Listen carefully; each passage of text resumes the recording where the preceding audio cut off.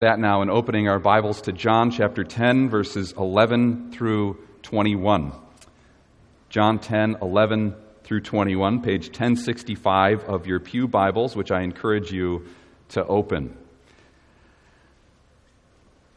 This is the fourth in our ongoing series here at Ammon Valley of Jesus' I Am statements. And I know we have a lot of visitors today here because of Avery's baptism. And you could hear that we're right in the middle of a series, but rest assured that each sermon will stand on its own, and hopefully you can hear a word for yourself, regardless of if you've heard the first three in the series. Before we read the passage, I want to read the opening line of St. Augustine's sermon on this passage. He preached this about 1,600 years ago, and I think the opening line of his sermon will help us hear these words with fresh ears. He said of this passage, "The Lord Jesus is speaking to his sheep, to those already so, and those yet to become such." That's what's happening in this passage. I love that simple way Augustine had of phrasing a powerful truth. The Lord Jesus is speaking to his sheep. That's not just what's happening in this passage, but that's what's happening now as well as we read God's word together. We don't have to wonder what God would say. We don't have to wonder what would he say to us if we could just hear his voice. We have his word. We have here Jesus speaking to us, his sheep. And so with this in mind, let's find out what he says. In John 10, starting at verse 11, Jesus says, "I am the good shepherd. The good shepherd lays down his life for the sheep. He who is a hired hand and not a shepherd, who does not own the sheep, sees the wolf coming and leaves the sheep and flees, and the wolf snatches them and scatters them. He flees because he is a hired hand and cares nothing for the sheep. I am the good shepherd. I know my own, and my own know me, just as the Father knows me, and I know the Father, and I lay down my life for the sheep. And I have other sheep that are not of this fold. I must bring them also, and they will listen to my voice. So there will be one flock, one shepherd. For this reason the Father loves me, because I lay down my life that I may take it up again. No one takes it from me, but I lay it down of my own accord. I have authority to lay it down, and I have authority to take it up again. This charge I have received from my Father." There was again a division among the Jews because of these words. Many of them said, "He has a demon and is insane. Why listen to him?" Others said, "These are not the words of one who is oppressed by a demon. Can a demon open the eyes of the blind?" This is the word of the Lord. Thanks be to God. Amen. To fully grasp the greatness of Jesus' teaching here in John 10, we need to know more of what has just happened in John chapter 9, in the preceding chapter. I reminded us last week that Jesus has just healed a man who was born blind, who suffered with this terrible malady of being unable to see throughout his life, and it forced him to become a beggar at the temple gates. And Jesus healed this man on the Sabbath day, and that amazing work of compassion and God's power offended the Pharisees because they believed that Jesus was healing in a way that he shouldn't have been. And so the Pharisees, after this healing has just occurred, begin what is like an inquisition against Jesus. They bring before their tribunal the man who was healed. They bring before their group even the man's parents. They bring this man not just once before their group that is meant to evaluate him and his story, but actually they bring him back a second time to tell the story. And so we need to read what has just happened right before Jesus says he's the good shepherd in verses 24 through 28 of chapter 9, which will be on the screen. Hear how they're treating this man who's just been healed amazingly by the hand of Christ. So for the second time they called the man who had been blind and said to him, "Give glory to God. We know that this man," meaning Jesus, "is a sinner." The man answered, "Whether he's a sinner, I do not know. One thing I do know, that though I was blind, now I see." They said to him, "What did he do to you? How did he open your eyes?" The man answered them, "I have told you already, and you would not listen. Why do you want to hear it again? Do you want to become his disciples?" And they reviled him, saying, "You are his disciple, but we are disciples of Moses." And that term that we need to really focus in on this morning is they reviled him. They hated him. They did not want to hear the message of Christ. They did not want to hear the good news of Jesus. And so they reviled the man who was blind but could now see. This man had been healed. He'd been given new life. And as a result of receiving that new life through Jesus, he's shunned by the religious leaders. But that isn't the end of the story, thankfully. We continue reading in 35 through 38 of chapter 9. Jesus heard that they had cast him out. What did he do? And having found him, he said, "Do you believe in the Son of Man?" The man answered, "Who is he, sir, that I may believe him?"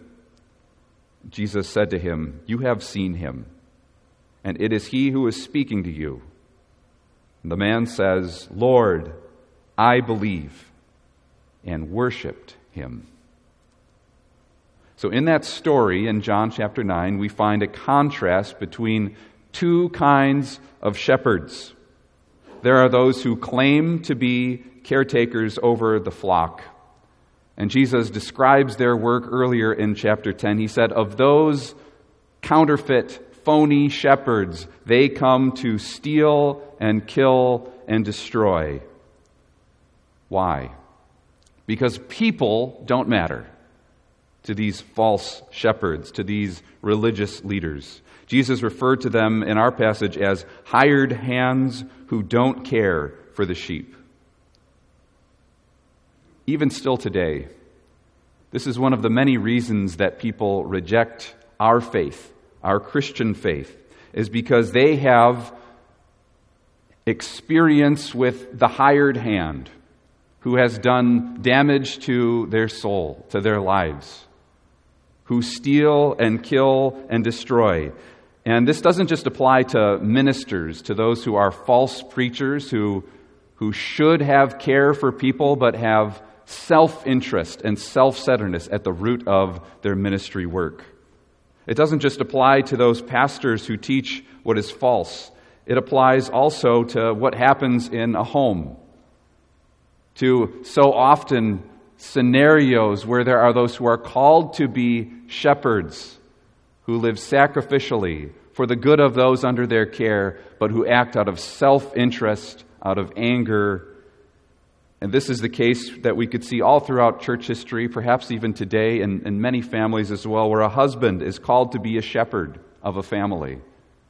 He's called to lay down his life for the family. But selfishness steals and kills and destroys the love and the peace that should be evident in that Christian home. We have this happening where parents are given the great responsibility to tend to their children, like a shepherd tends a flock, but it's all too common that that's hard work to tend for kids, and so they outsource the parenting to teachers and TVs and coaches and musicians who write songs.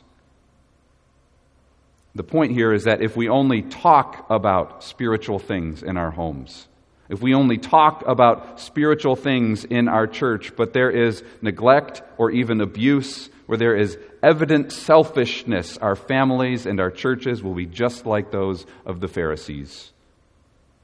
So on one hand, this example of the false shepherd should be like a warning to us that we should guard ourselves against that kind of life. But on the other hand, I use those examples to name some of the ways that people have been mistreated, like the man in John 9, who have been reviled, who have been cast out. It's so often the case that you would encounter somebody who is vehemently opposed to the Christian faith, and you trace their story back and find there was someone who was called to be a good shepherd who was a false shepherd, who hated instead of loving, who cast out instead of gave attention and care and a hospitable welcome to someone. And so we need to name those things in church at times, that there are those who are called shepherds, who are actually thieves and robbers, even wolves, who scatter the flock. That's the work of a false shepherd, is to scatter the flock. But Jesus says, I am the good shepherd. The good shepherd. The emphasis in that sentence in the original Greek language is very much on the adjective, the good, the goodness of Jesus' shepherd-like care for us. The world is full of bad shepherds. Jesus is the good shepherd. In the original Greek language, there are various words that one could use to call something good. And in our English language, good does not sound like a very superlative term, does it? People say things like awesome and amazing and unprecedented or unparalleled. And in the Greek language, there are a lot of different ways of saying good. And here in this passage, we have the strongest word for good. Kalos is the Greek word. Jesus uses that strong term of goodness to describe himself and his shepherd-like care for his sheep. This is the word that the people used to describe the wine when Jesus turned water into wine during his first miracle, where they say, "You've brought out the best at the end of the wedding feast." And the word they use to describe that wine is that it is so good, it is obvious, and everyone knows it. That's what the word means. That's how Jesus describes himself. So whenever the word was used to describe something, it's communicating something or somebody's character that is obviously good, so that anyone in their right mind would be able to see its goodness. And so Jesus is that kind of shepherd. He is the good shepherd, not just in the sense that he does a good job, but he's good to his core. So Jesus has a goodness in his character that is evident to everyone. Jesus has a goodness to his motives that is absolutely pure. Jesus' gentleness and his strength and his wisdom, his ability to protect the flock, his attentiveness to his sheep's needs is all absolutely good. He's good in all those ways, and he's good in so many more ways. One commentator wrote that this word that Jesus uses for good is that it describes someone who is morally beautiful. He is the morally beautiful shepherd. What a contrast to what has just happened to this man in John 9 as he's been reviled and cast out. Jesus is the one who is good. So, how has he proven that he is the good shepherd? How does his care impact how we will live today? Those are two questions we can ask, and we can find the answers again in our text. In this passage, Jesus doesn't just describe himself as the good shepherd. He says what he will do to prove his goodness. John 10, verse 11, the gospel. I am the good shepherd. What will he do to prove it? The good shepherd lays down his life for the sheep. So Jesus proved his teaching about himself by laying down his life. Christianity is the only religion in the world that isn't based on the sacrifices we give to God. It's based on the sacrifice that God made of his own life for us. Consider the description of Jesus in Philippians 2, where we have Jesus making himself nothing, giving up his life, proving to be a good shepherd. Your attitude should be the same as that of Christ Jesus, who being in very nature God, did not consider equality with God something to be grasped, but made himself nothing, taking the very nature of a servant, being made in human likeness. And not just in human likeness is the purpose of this passage, but a lowly servant. Being found in appearance as a man, he humbled himself and became obedient to death, even death on a cross. So not only did he lay down his life, but he did in the most dramatic, loving way possible for the sake of us, his sheep. When we recite the Apostles' Creed, we say we believe that Jesus suffered under Pontius Pilate, was crucified, died, and was buried. And the Heidelberg Catechism has great teaching on what it means that Jesus suffered, what it means that Jesus laid down his life for the sheep. Question and answer 37 of the Catechism teach, what do you consider, or what do you understand by the word suffered? That during his whole life on earth, but especially at the end, Christ sustained in body and soul the wrath of God against the sin of the whole human race. This he did in order that by his suffering, by the laying down of his life at the cross, he would be our only atoning sacrifice. And in doing this, he might deliver us, body and soul, from eternal condemnation and gain for us God's grace, righteousness, and eternal life. How do you know someone really loves you? How do you really know that someone loves you? Is it because they just say so? Well, it's good to hear that. We should hear that, hopefully, in our families regularly. It helps to hear those words that someone loves us, but the old saying is true. Actions speak louder than words. Love is proven through sacrifice. The goodness of our Good Shepherd is proven and confirmed through the cross. Jesus said in John 15, "Greater love has no one than this, that a man lay down his life for his friends." That a man actually lay down his life for the good of other people. The Good Shepherd has laid down his life for the sheep. He died so that we could live. By his wounds we are healed. He endured torment so that we could have peace. To save the flock, the Good Shepherd gave up his life.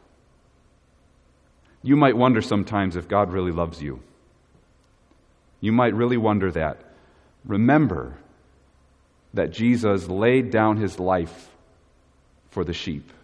That the Bible is not just a collection of teachings or philosophies, it is a collection of stories of things that God has done to prove his great love for us, of actions that God has done in Christ, and that we can see are unfolding all the time as God is faithful to us today. Another way that Jesus proves he's the Good Shepherd is in verses 17 and 18. "For this reason the Father loves me, because I lay down my life." Does it end there? No. "That I may take it up again. No one takes it from me, but I lay it down of my own accord. I have authority to lay it down. I have authority to take it up again." So this means that Jesus, we wouldn't say just was the Good Shepherd, but Jesus is the Good Shepherd who is risen from the dead and who continues to shepherd his flock. He is the Good Shepherd who blesses his flock in his care because he's laid down his life and also been raised to life, not only to justify us to God, but also to continue his shepherd-like care of us. What good would a dead shepherd be? If you think of a shepherd who is at work and there are wolves and threats to the flock all around, and if the shepherd only died, the wolves and the thieves would go in and scatter the flock and kill and take the sheep for themselves. But our shepherd is alive. This is one of the things we celebrate on Easter Sunday every year, the resurrection of Jesus from the dead, not just for our salvation that we would go to heaven someday, but for our current benefit that we have a shepherd who is the Good Shepherd, who is alive and who tends to us every day through his Spirit today. So he died to demonstrate his love and to pay for our sin. He lives to continue to shepherd his flock. So we all need to remember today that we serve a risen Savior. He is the Good Shepherd still today. A third reason he's a good shepherd is that he gathers a single flock under his care. John 10:16. I have other sheep that are not of this fold, and I must bring them also. They will listen to my voice, so there will be one flock and one shepherd. That the good shepherd does not have a favorite part of the flock. That the good shepherd works always for the benefit of all who are in the flock. Jesus did not use the word for sheep pen here that he had just used a little bit earlier. He used the word that shepherds would use for the entire flock.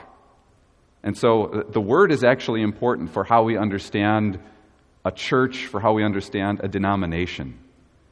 The word that we have in our English translations for flock has been mistranslated in many previous generations, most notably in the Latin Vulgate, which was a very influential translation in the medieval church. And when it was mistranslated, it taught that there was one organizational church that is the only true church, and you must be a part of that particular denomination in order to be a part of the true flock of Christ. But a better translation results in us seeing that there is a diverse flock of people who come in through the one shepherd who is Christ. The mistranslation results in people thinking that their denomination, maybe at times even their own individual church, is the one flock, the one true group of Jesus' followers who are in his care. And put another way, if we misunderstand this, people will say, well, there is one flock, and given that we have the right doctrine, we're in the one true herd, and anyone who even slightly disagrees with some of the teachings of our local congregation or of our denomination is outside the flock, outside of salvation, or maybe delusional about whether or not they're really following Jesus. But think again of the image of a shepherd. When you enter into the sheepfold through Jesus, you enjoy the benefits of belonging to him. You also enjoy the benefits of belonging with the flock, with the true church, what the Apostles' Creed calls, we believe in the Holy Catholic Church and the communion of saints. It is so wonderful to think of how the Good Shepherd has taken care of all of his sheep. And we think of that particularly on a day of a baptism, don't we? As we think of how the Good Shepherd has been faithful to all of his flock and will be faithful also to little Avery Dykesorn throughout her life.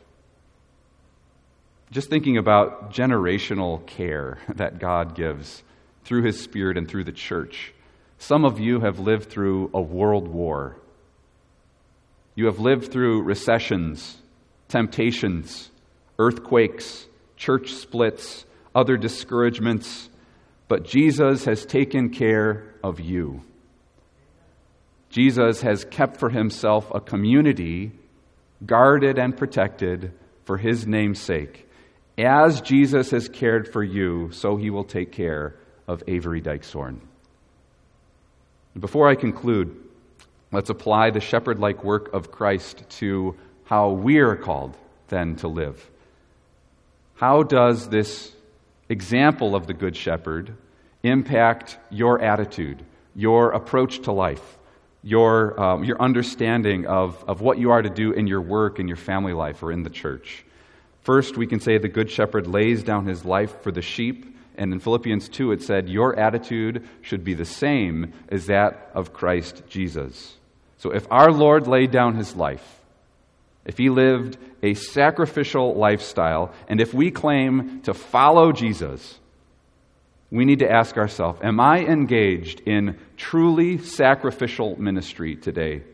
Am I laying down my life for the good of others, for the good of my family, for the good of the church, for the good of my neighbors? This isn't just a question of attending church or volunteering occasionally. Are you laying down your life for the good of others?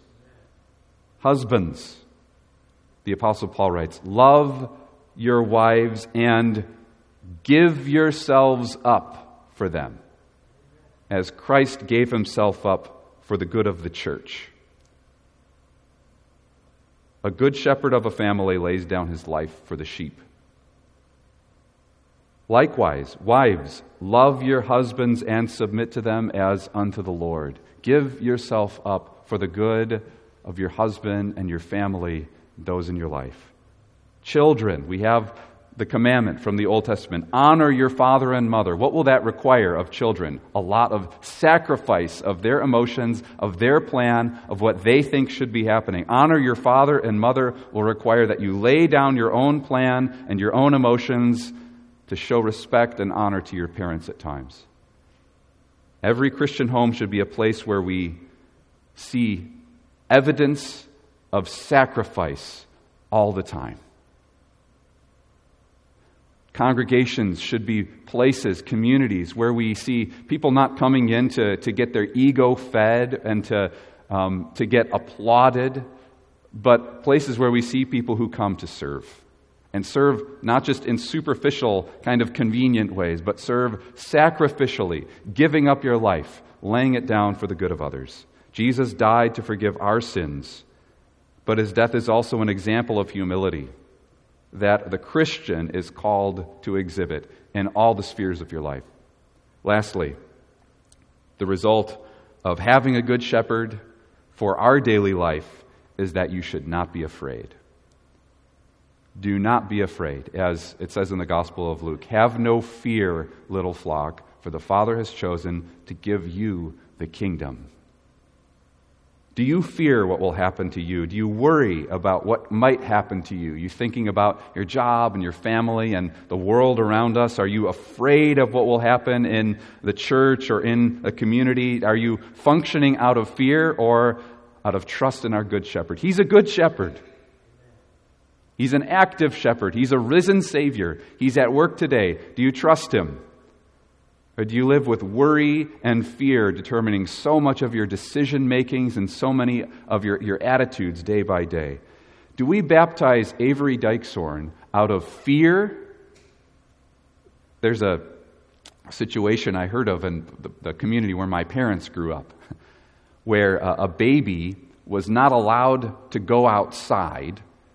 It would just go home from the hospital to the house, and the baby would not go outside until it was on its way to be baptized at the church. And then it would be baptized at the church, and it was sort of a superstitious, fear-based way of thinking about baptism, as if all the demons that are outside in the world were going to get around the Good Shepherd somehow and get to that baby. That's a way of doing baptism out of fear. But brothers and sisters, we baptize Avery Dykesorn out of faith in Jesus as the Good Shepherd who will be with her throughout her life. Amen. Every person who is in Christ has a good shepherd. A good shepherd. Do you trust him every day? To close, I want to ask you to open your Bibles again to Psalm 23. And I ask you to open those Bibles because it would be good if we could keep this open as the sacrament is also distributed. So I'll invite elders to come forward now as well. You can sit in the front row for a moment.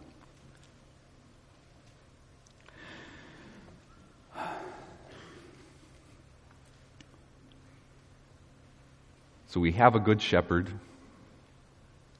He's faithful. He's strong, he's full of grace. And those are our ideas that are sometimes a little bit abstract. But we need to hear some ways that the shepherd cares for us. And so we're now going to read aloud together as a church all of Psalm 23. I want you to hear your own voice making this profession of faith in the assembly of believers. And even after we read, I would encourage you keep the Bible open to Psalm 23, and as the sacrament is being distributed, you might look down at some of the descriptions of Christ and be thankful. And just read, reread, read again, as the sacrament is if you're holding on to the bread or holding on to the cup, and just be in awe of the goodness of our shepherd. And just worship him. And so, again, I want to read this aloud to conclude my message this morning. Let's all read together the words of Psalm 23. The Lord is my shepherd, I shall not want. He makes me lie down in green pastures. He leads me beside still waters. He restores my soul. He leads me in paths of righteousness for his name's sake. Even though I walk through the valley of the shadow of death, I will fear no evil, for you are with me. Your rod and your staff, they comfort me. You prepare a table before me in the presence of my enemies. You anoint my head with oil, my cup overflows. Surely goodness and mercy shall follow me all the days of my life, and I shall dwell in the house of the Lord forever. Let's pray. O Lord, we worship you.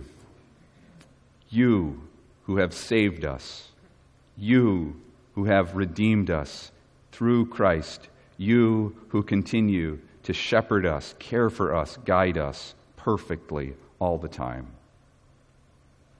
O God, we thank you that our good shepherd Jesus has laid down his life for us, the flock in your care. God, we pray that as we celebrate the laying down of Jesus' life, the death of Jesus at the cross, that we would be filled with gratitude. But God, we also repent of our sin and of the ways that we have strayed away from the flock.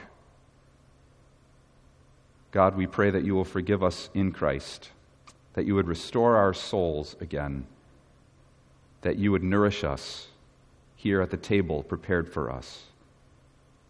Oh God, we praise you in Jesus' name. Amen.